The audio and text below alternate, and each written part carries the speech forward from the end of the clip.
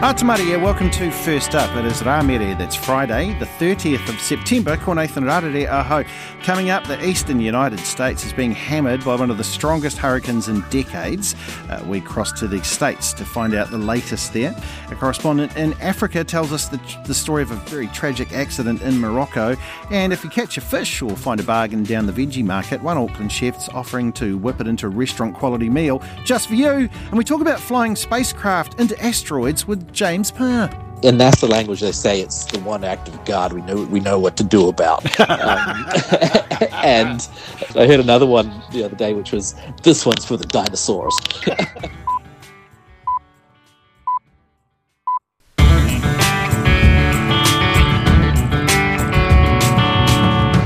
Tamaria, welcome to Friday. Wowee, we're out of September after this, so we're just squeezing the last little bit. We're rolling it like, you get your toothpaste out the end of the tube. And what a big day we have got today. We turn our attention first off to the United States state of Florida. Hurricane Ian there is battering the place with powerful winds, huge storm surges that it's flooded communities along the southwest coast too. Video footage from the cities of Naples and Fort Myers showed floodwaters sweeping away cars and swamping houses. More than 1.5 million people are without electricity at the moment. Here is Governor Ron DeSantis. Right now, if you look in central Florida, you're looking at potential major flooding in Orange and Seminole counties, St. Johns River, all the way up potentially into northeast Florida and Jacksonville. The amount of water that's been rising and will likely continue to rise today, even as the storm is passing, is basically a 500-year flood event. And I know Seminole County has done evacuations. I know they've opened shelters, but we're going to see a lot of images about the destruction that was done in southwest Florida, and obviously we have massive assets there. But people should just understand this storm is having broad impacts across the state, and some of the flooding you're going to see in areas hundreds of miles from where this made landfall are going to set records, and that's going to obviously be things that that will need to be responded to. CNN's Randy Kay is in Fort Myers, which is in Florida's southwest.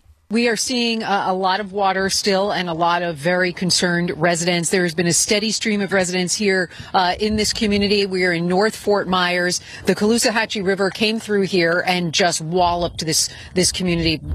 People here we spoke to, they were describing it as a wall of water came crashing through their door, crashing through their windows. You can see it's still pretty deep here. Their personal belongings are just all over the place. Even right here, there's a pair of pants just missing, just laying there right in the street. And a lot of neighbors have been helping neighbors. The Cajun Navy was here as well. These boats, we're seeing them all around. People have been helping just rescue their neighbors. Fire rescue was here also searching, knocking on doors, seeing if they could do some search and rescue, see if people had stayed here during the storm. We have a drone shot, too, that we could show you just overhead of what this community looks like, and you can see how much water. The problem is that people were really surprised by this because they thought that it was going toward Tampa, and then it ended up coming this way. And if you take a look here, you can see just how strong the winds were. This is a shed over here in the distance, and that was just obviously straight up on somebody's property and just got blown around by the force of the wind. People were not expecting wind. They were expecting some storm surge, but the wind here was quite strong. We spoke to a fair amount of residents this morning, and this is what one very emotional young woman had to tell us. It's very flooded. It's ruined, completely ruined. The fridge is on the floor. The couches are turned upside down. The toilets are on the floor. There is water seeking in our cabinets. Everything's flooded. Everything is ruined. We grabbed, what we could, most of, but we didn't think it would be this bad. We came here and we spoke to one woman who was she's 85 years old. She was in her home when this all came through. She was bounced around, thrown around by her own furniture that had gone afloat and threw her up against the wall. She had bruises all over her, and she was taken to the hospital by friends and neighbors. And here is Mariam Mashiri of the BBC. Here in Tampa Bay, things are a lot calmer, but that's because the storm has now moved more mainland, where cities and towns are being destroyed. In places like Fort Myers and Naples, streets have been flooded, cars have been submerged, and homes completely inundated. And of course, there are more than 2 million power outages now across the state of Florida, showing how widespread the damage has been. President Joe Biden has now approved a major disaster declaration to release federal funds to rebuild all these areas, all these mainland and southwestern coastal areas that have been affected by this storm. But for now, the governor has said we're not quite there yet. It's still a difficult day ahead.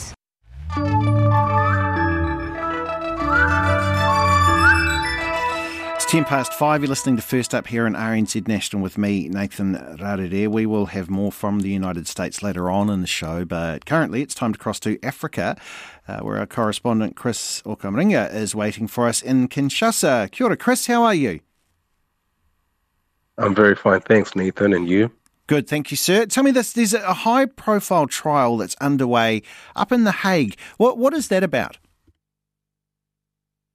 Well, one of the alleged masterminds and financiers of the 1994 genocide that occurred in Rwanda, a country in East Africa, started at the UN tribunal in The Hague. And the man who's in the eye of the storm is known as Mr. Felicien Kabuga.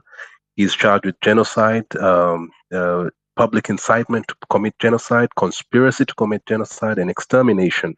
He was one of Rwanda's richest men in the early 90s, and he's accused of using his status as a rich businessman to buy machetes and provide them to death squads to carry out killings.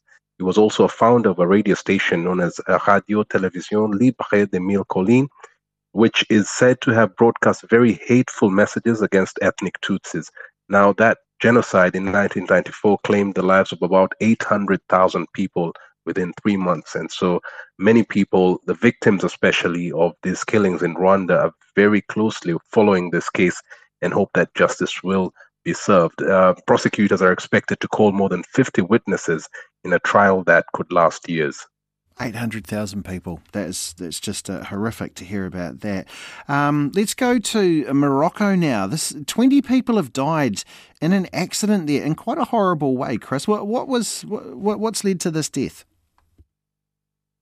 Well, so these people are said to have drank some toxic alcohol, and dozens of them have been hospitalized after consuming this alcohol from a roadside kiosk in northern Morocco.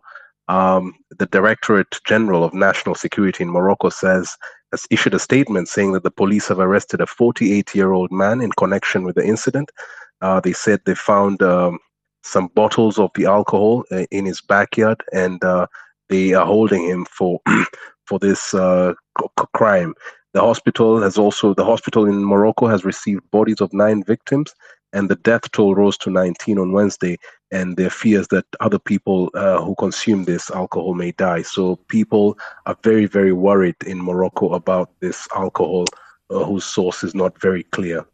Chris, I just want to ask if you know there. I mean, obviously, I think it's quite a strong Muslim country, so it's hard to sell alcohol there. These little roadside stalls that set up to sell it, though, are they very common? Well, they're not very common, but like you mentioned, Moroccan law prohibits the sale of alcohol to Muslims. But, it's found in bars and some restaurants. It's sold secretly. And so people who know where to find it go and get it. It's something that's illegal, but it has been going on for quite some time.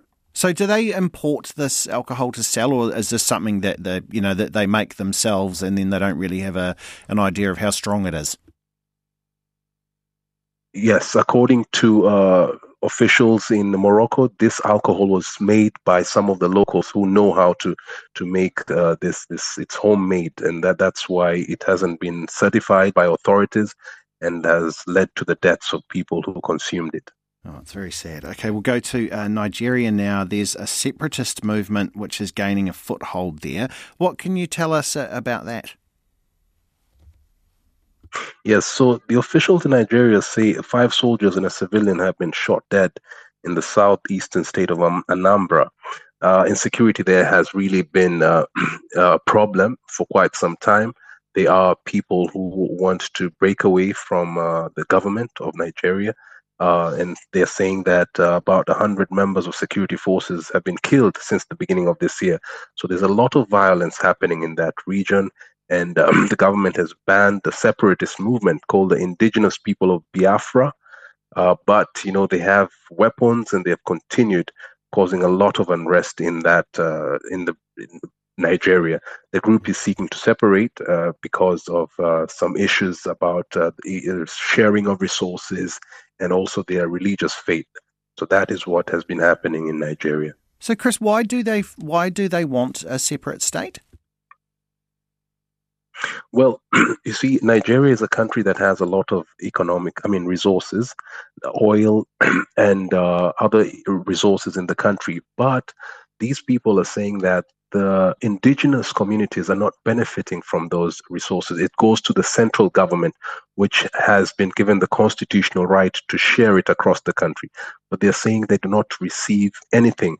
That money ends up into the pockets of corrupt officials in the government. So they're saying they want to break away and be able to enjoy the benefits of their natural resources in their country. Right. Chris, thank you very much for your time, sir. There he is, Chris Okamringa, joining there out of Kinshasa. Well, it is 5:15. You're listening to First Up here at RNZ National. A pre-season poke in the eye had sidelined the Breakers captain Thomas Abercrombie on the eve of the Australian National Basketball League season, and that tips off this weekend. The Breakers will be without their veteran leader, who can't fly for 7 weeks as he recovers from surgery for a torn retina, which was picked up in an incident in a pre-season match against Brisbane. Felicity Reid has more. Tom Abercrombie still only has 50% vision out of his left eye, thanks to a stray arm from former NBA player Aaron Baines.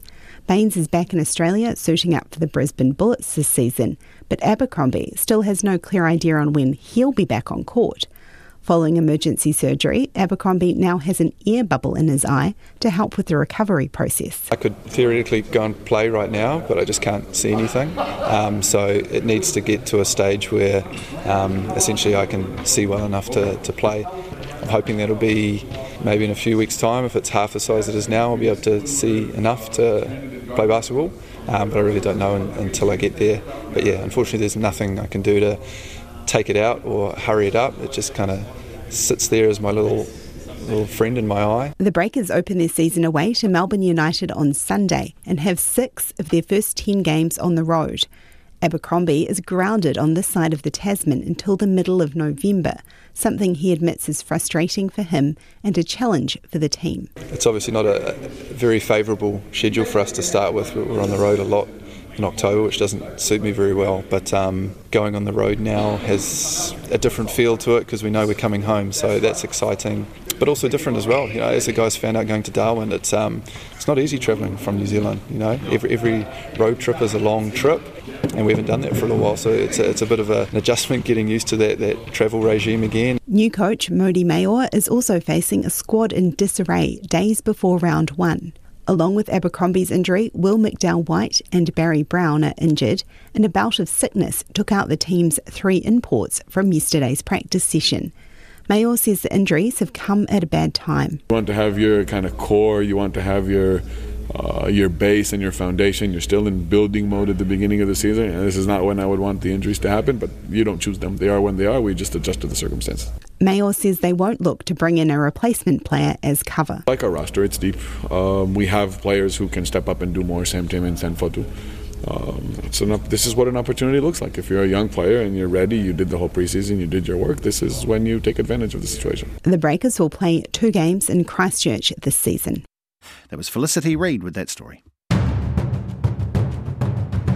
It's 5:19 here. I'm Nathan Radade, and you are listening to First Up on RNZ National. Still to come, we'll have more on Hurricane Ian with our correspondents in the United States. And also stay tuned for a look at the weekend sport. And also, he's here. The Minister of Fruit and Veg arrives soon with the fruit of the week. Wake up the kids. I've got a lovely bunch of coconuts. There they are standing in the air. Big ones, small ones, some as big as your head. Some as big as your head.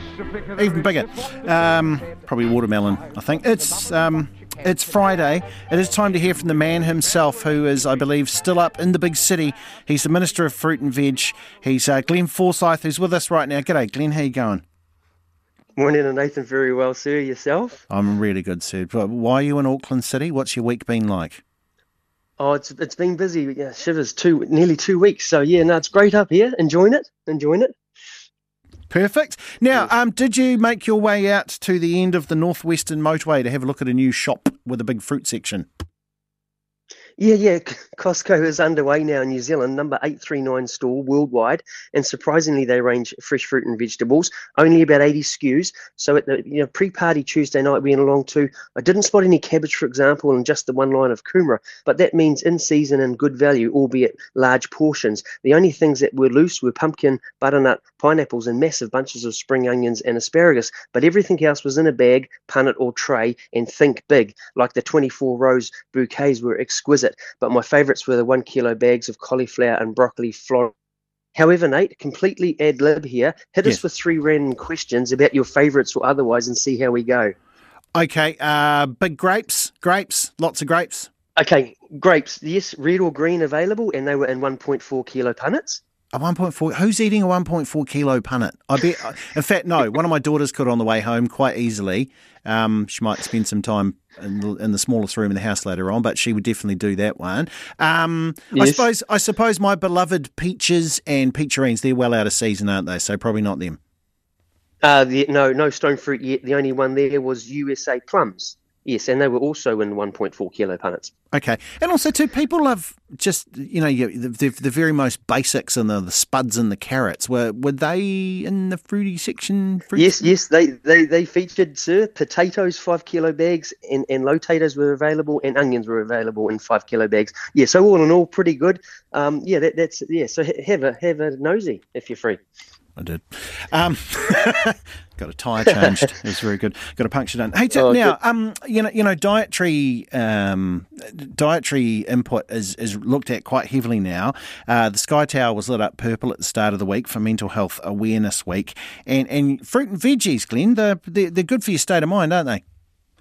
Oh, fantastic. Throughout the year, fresh fruit and vegetables feature in many beneficial campaigns and even on a global scale. And this week, as you're saying, it's Mental Health Awareness Week. And Dr. Rua, and how's that for an apt name, but a 5+ a day charitable trust partner, says that while many factors can contribute to feeling low or stressed, we sometimes forget the importance of healthy kai to our brains and bodies. Fresh produce is packed with a range of anti-inflammatories and antioxidants that contribute to good mental health at any age, especially if you do more than 5+ a day and cover off all the colours of the rainbow as well. Research shows mental health issues can start before adulthood, so start young. Serve up fruit and vegetables instead of processed foods. Sliced kiwi fruit, he was saying, on the breakfast cereal. Carrots in their lunch boxes. Roast kumara at dinner time. Forget the sugar hits and dangerous ingredients and junk and processed foods. Go for the natural, slow-burning energy and nutrition in fresh fruit, and use all of the vegetable, like the goodness and roughage for your body, and the skins and stems are often the most effective part. And celery leaves in a soup, for example, yum. So plenty more info on the 5+ a day New Zealand website about Mental Health Awareness Week. You wild man. I've never heard of celery leaves in the soup before. I'll have a look at that. Glenn, time is against us. We're going to have to jump straight to the fruit of the week. Glenn, what's your fruit of the week, sir?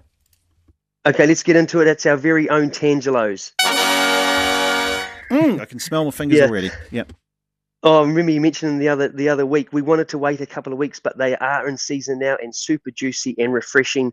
Take your time to peel them. You kind of have to pick the skin off in little bits like a scab, but by crikey, they taste good. So look at those. The best fruit buys: oranges, avocados, green kiwi fruit this week. Vegetables, high in supply with cucumbers, celery, white butter mushrooms, and kumara. So, sorry for running out of time, but that's all we can mention. And asparagus is getting on in supply. That's right, Glenn, love you. Good on. There he is, the Minister of Fruit and Veggies, the best in the business. He's right amongst them right now, just sniffing them. You roll a bowl, a pile, a penny a piece.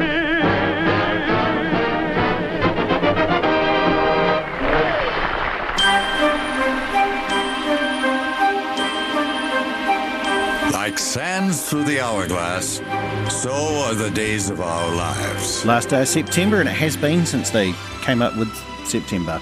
Let's have a look at what happens on this day. Happy birthday to celebrities. Formula One racer Max Verstappen is 25 years old today. Tennis star Martina Hingis is 42. And Johnny Mathis. The song Wonderful, Wonderful is still absolutely wonderful. So Johnny Mathis turns 87 years old today. This is the day that in 1955 James Dean was killed in a head-on collision with another vehicle. It's also the day in 1960 where for the first time people went, "Oh, it's pretty good. Driving around with bald feet." It's the Flintstones. It was the first animated series created by Hanna-Barbera. That went okay for them. On this day in 1967, the BBC's new Radio 1 station first aired, and this was a response to a whole lot of pirate radio stations that were actually playing pop music at the time, and the BBC went, "Okay, we'll play music." And the first song they played, by the way, in BBC One was Flowers in the Rain by The Move. There you are. And on this day in 1982, Cheers debuted on NBC. So like a lot of the shows we hear about that go on to be amazing, it was nearly cancelled at the start because no one was watching, they weren't quite sure about it. Cliff Clavin was one of my all-time favourites there, played by John Ratzenberger. He was auditioning for the role of Norm, and halfway through the audition, it wasn't going well, so he said to the producers, "Is there like a part that'll be a know-all guy in the bar?" And they went, "That's quite good. Let's add him to it." And that's where Cliff Clavin came from, the postie who would always show up and try and correct things. And see, that was the fun of going somewhere before Google could just take any conversation at it. And that is the day of our life we like to call the 30th of September.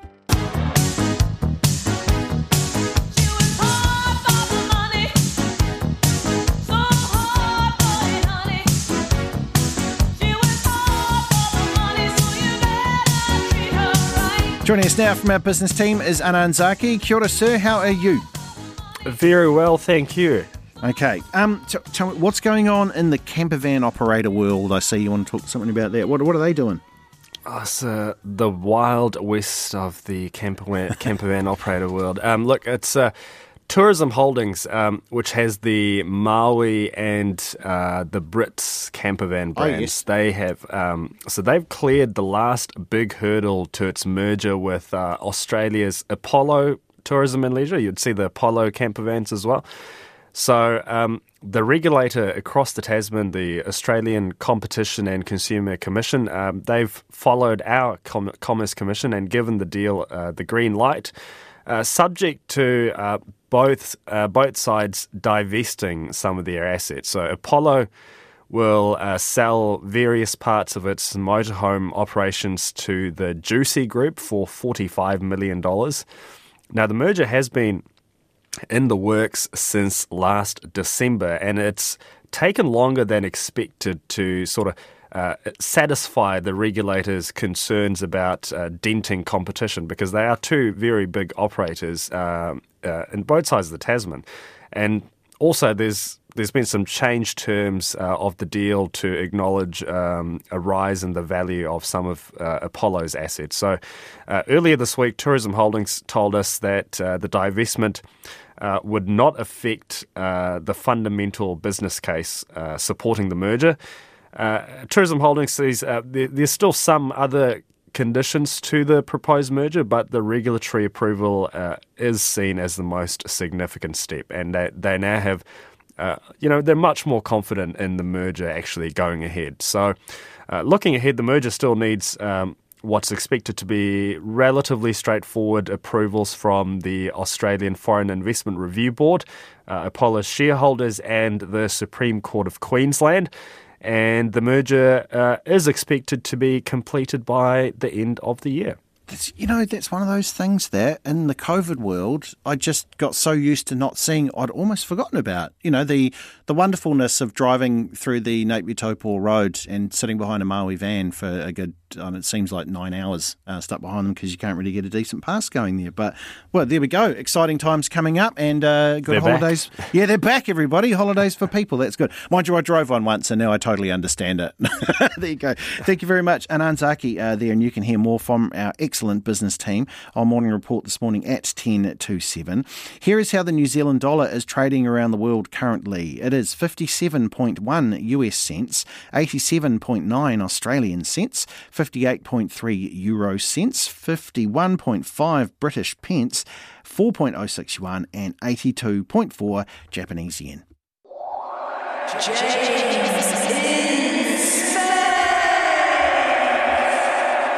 Time to talk about the news up there. Space news with James Parr from the Open Space Agency. And just a couple of days ago, an incredible piece of maths happened.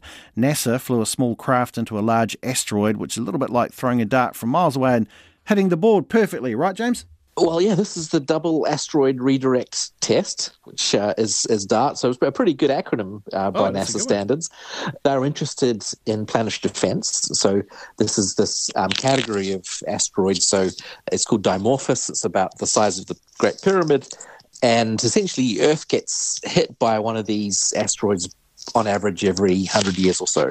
And they're called city killer asteroids. The last one of that scale, they think, was the Tunguska event in Russia about 1918. That sort of, on average, because of the number of these asteroids in the solar system, we can sort of make a sort of finger in the air calculation on how often Earth gets hit by them. Yeah. And so NASA was interested to see if we could move one, so change its trajectory.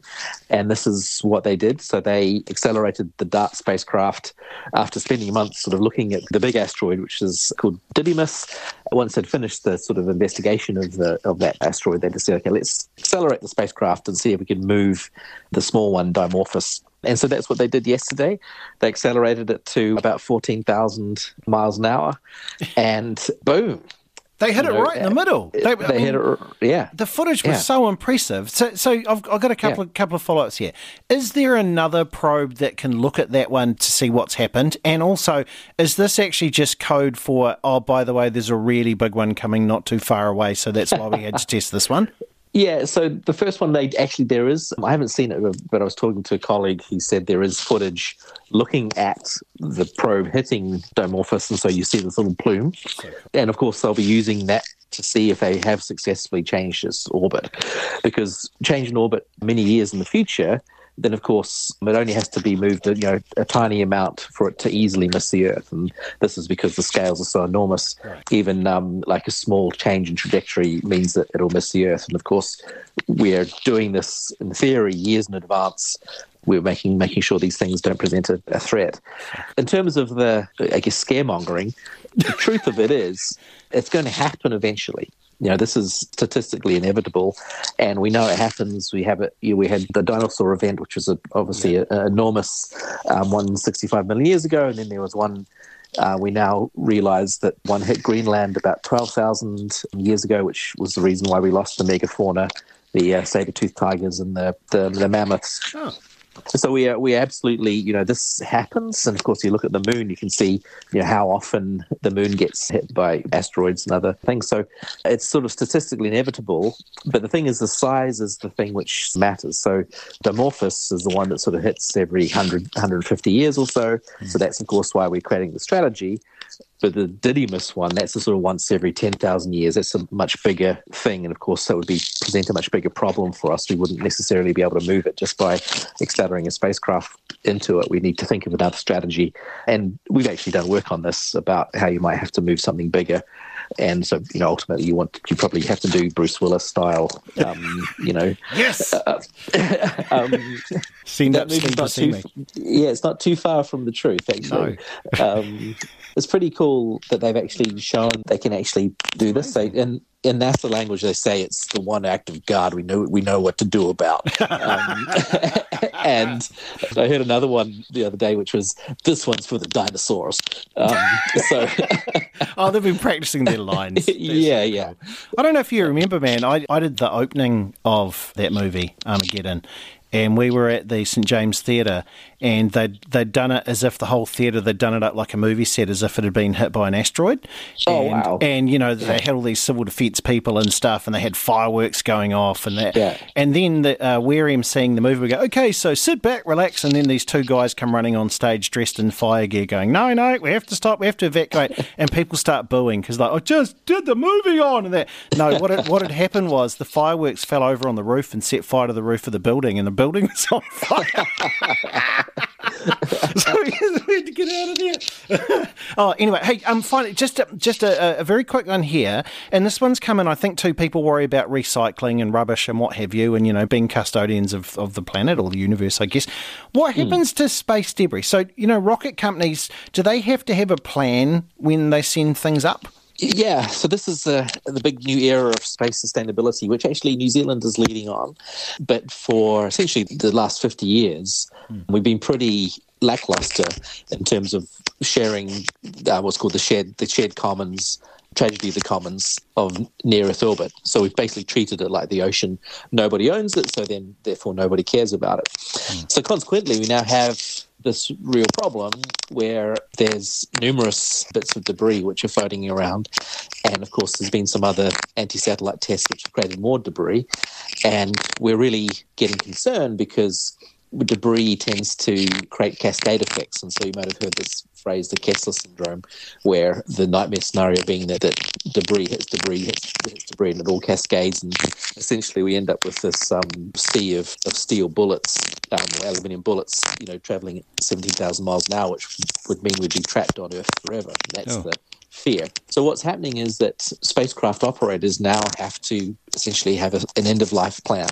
So they need to be able to deorbit their spacecraft and have like a rationale or a plan about how to do this. But there's also entrepreneurs who are saying, well, actually, there's a whole host of spacecraft that was put up there which never did have an end-of-life plan, and so we're going to learn how to deorbit these things. And they've used harpoons and nets and solar sails and drag sails and all sorts of things to sort of figure out how to actually deorbit junk which is up there. So over the next few decades, this is going to be a big push to see if we can really start to clear out low Earth orbit, because certainly we don't want to be trapped on Earth forever. And of course, low Earth orbit's hugely valuable for GPS and Starlink and, all sorts of other things. I did hear that someone say that icing sugar might actually be the perfect solution. So icing sugar is a fine powder. If we just doused icing sugar and put that in low Earth orbit, there might be a kind of a year or so where it's just icing mush. But eventually spacecraft would get stuck, and then they'd sort of fall out of the sky. Oh, perfect. So you heard it here first. But icing sugar. Sugar. Let's go icing sugar. Let's get Bruce Willis on that one. That's James Parr.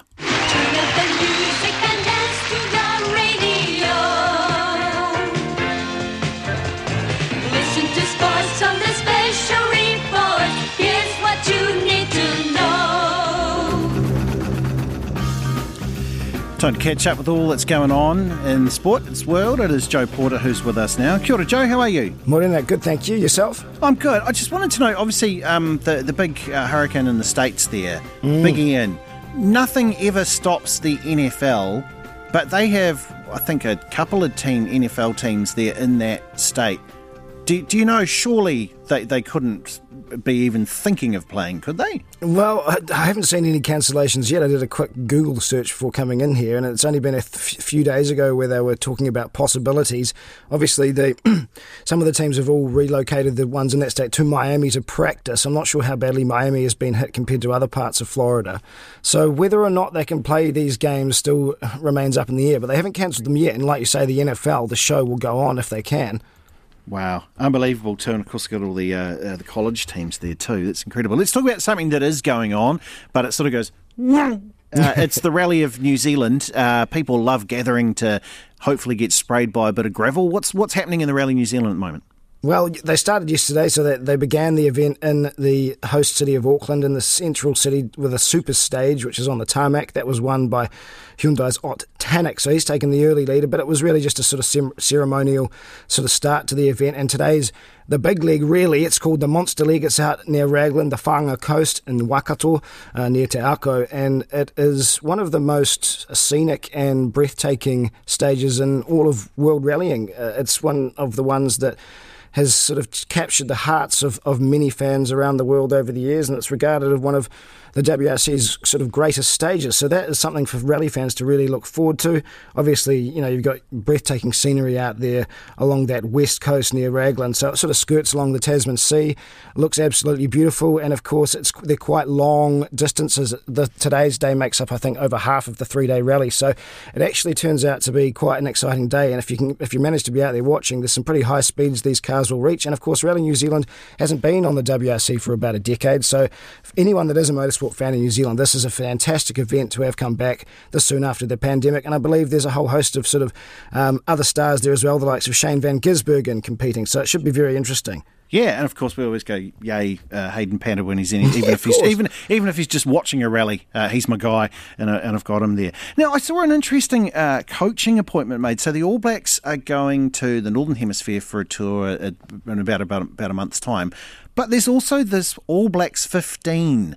Can you tell me, what do you know about All Blacks 15? And I see Leon McDonald is going to be the coach of that. Well, All Blacks 15 is essentially New Zealand A, just renamed All Blacks 15 for obvious marketing purposes. Okay. It's essentially another All Blacks team created so that the All Blacks, although they're not the All Blacks, play more games and make more money. It's a Silver Lake initiative, largely, and essentially it's just like it's the All Blacks Sevens now. They're just trying to capitalise on that All Blacks brand, but it is a New Zealand A team which hasn't been around for a while, and they'll go and play 2 games on a November tour against Ireland A and the Barbarians. The Barbarians is going to be played at Tottenham Hotspur Stadium, which is kind of interesting, I guess. And of course you've got Leon McDonald, the Blues head coach, former All Black, coaching the New Zealand A or All Blacks 15 side against the Barbarians, who will be coached by Scott Robertson. I believe they're former teammates from both Crusaders and the All Blacks. So there's a sort of I guess that's maybe a sign of how small New Zealand rugby is, possibly, but who knows? It's a nice little interesting matchup they've got going on there. So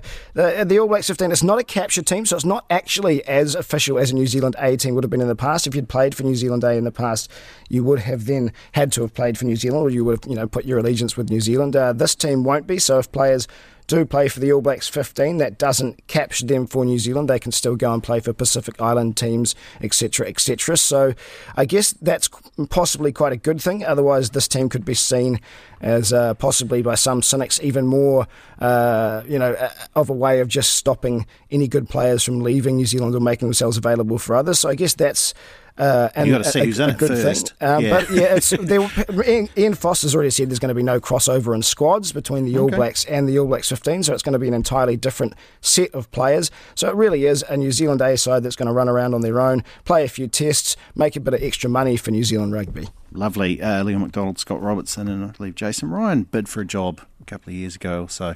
Interesting. Thank you. Funny enough. Thank you very much, Joe Porter. Cheers.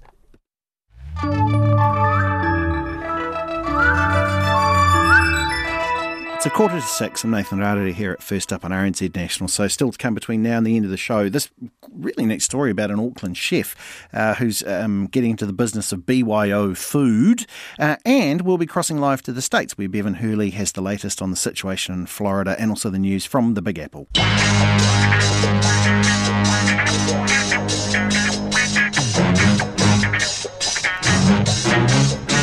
The professionals of Morning Report are up after 6. We're going to have a look at what is happening on the programme this morning with Guy and Espinard. Kia ora, sir. How are you? Kia ora. Very well, thanks. Big international focus this morning. Obviously, some big international stories around Hurricane Ian. We're starting to see a death toll emerging there. There's at least one person has died. There's a catastrophic destruction, really, in Florida, so we'll be crossing there for the latest on that. Russia, big moves in the war in Ukraine. They're going to today hold a ceremony to formally annex these 4 occupied regions, so we're going to see how that plays out. There's also another leak, another damage in that Nord Stream gas pipe, so that's all really heating up there. Still massive pressure on Truss in the UK with her tax cut package, which has led to this plummeting of the pound. She's hanging on.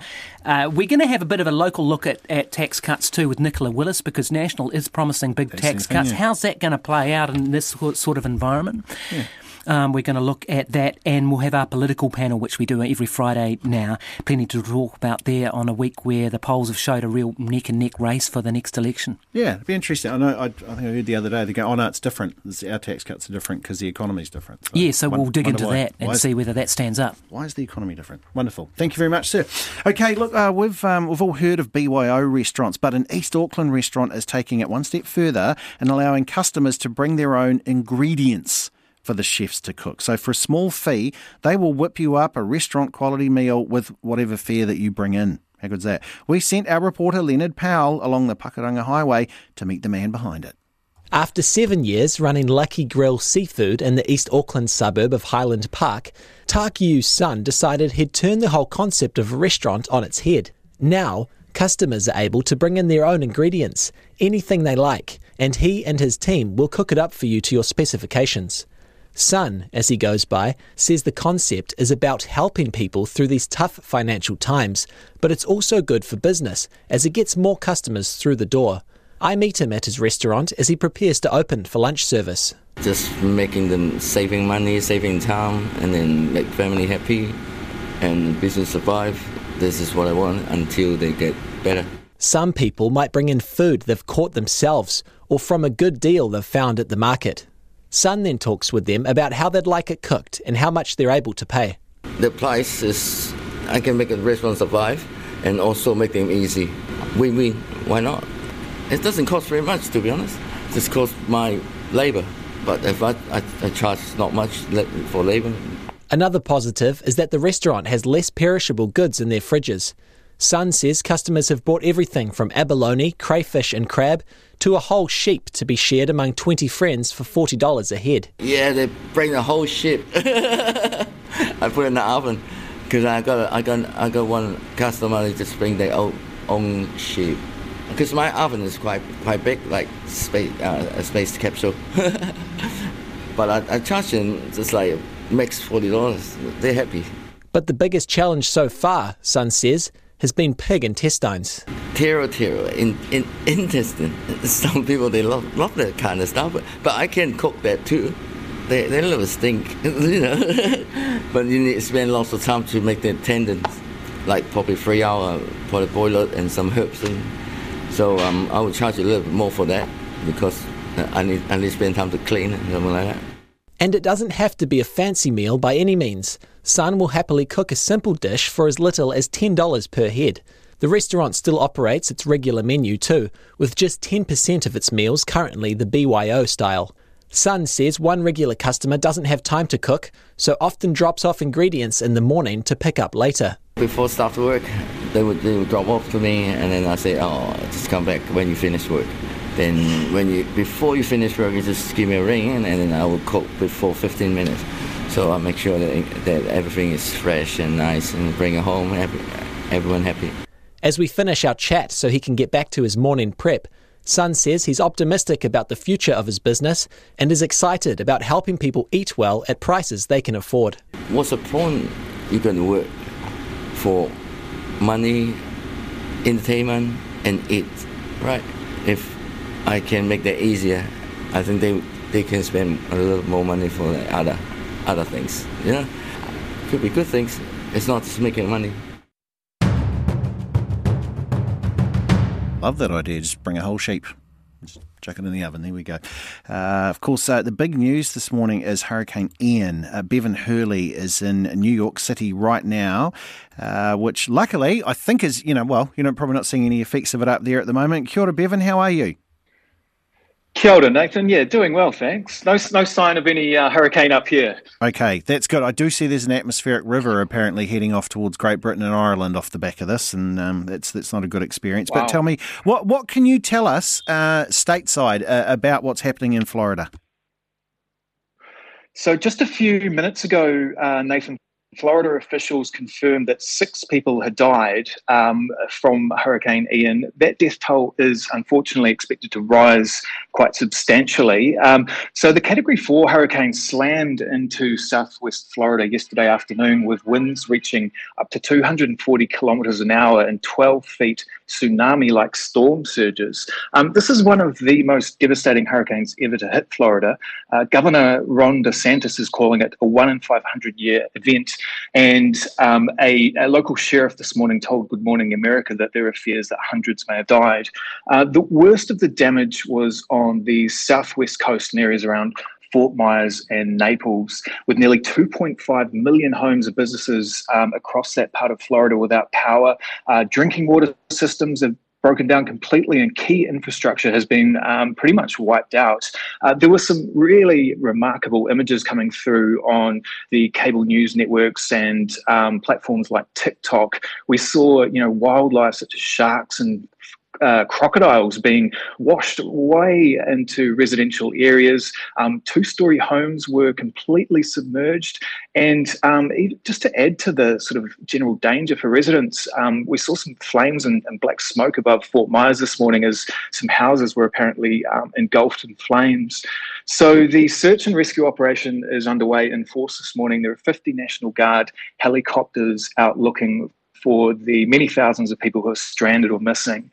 Joe Biden has declared it a major disaster, which will free up significant federal funding to sort of add to this rescue effort. The president also confirmed he was in close coordination with DeSantis this morning.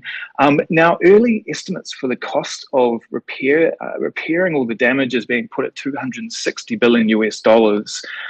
So this is right up there. And in spite of the danger, many Floridians, as they do, took to the streets yesterday to post videos of the approaching storm. And this included Lara Trump, the wife of Donald's son, Eric Trump. She put a video to her social media accounts of her 5-year-old son driving this toy car out in the midst of heavy rain and said that this was going to be character building for him. Hurricane Ian has been downgraded to a tropical storm, but the danger hasn't passed. It's now threatening other states along the eastern seaboard, and governors in Georgia, Virginia, North and South Carolina have already declared states of emergency. And of course, these hurricanes are being exacerbated by the ongoing climate crisis, Nathan.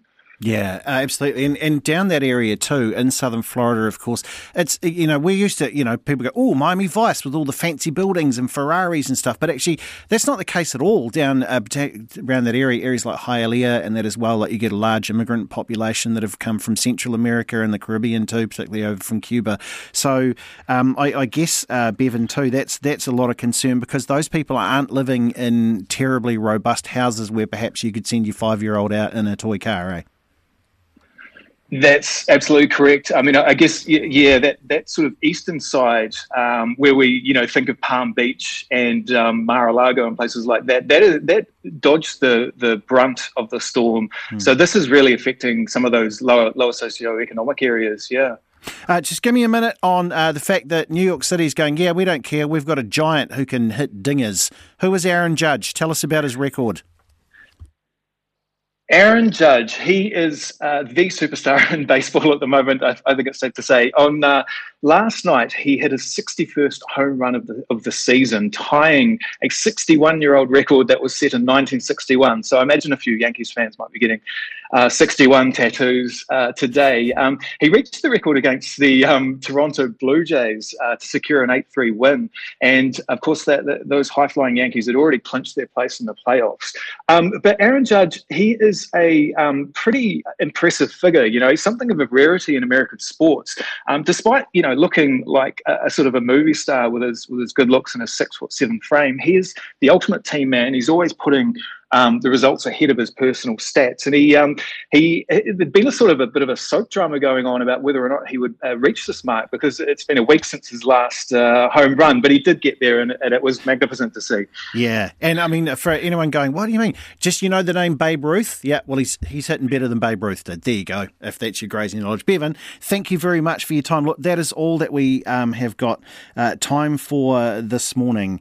And, just our very best to anybody who has family around those areas that have been hit. Of course, it did pass through the Caribbean. And one of our listeners going, what about Cuba? Why aren't you talking about Cuba? Yeah, you're right. But it's easier for us to get contacts there. This was the very first song that the BBC One ever played when they were doing music. Isn't that nice? Morning Report is next with Guyon and Corin. Have yourselves a wonderful weekend. Nick Truebridge is with you next week when First Up returns.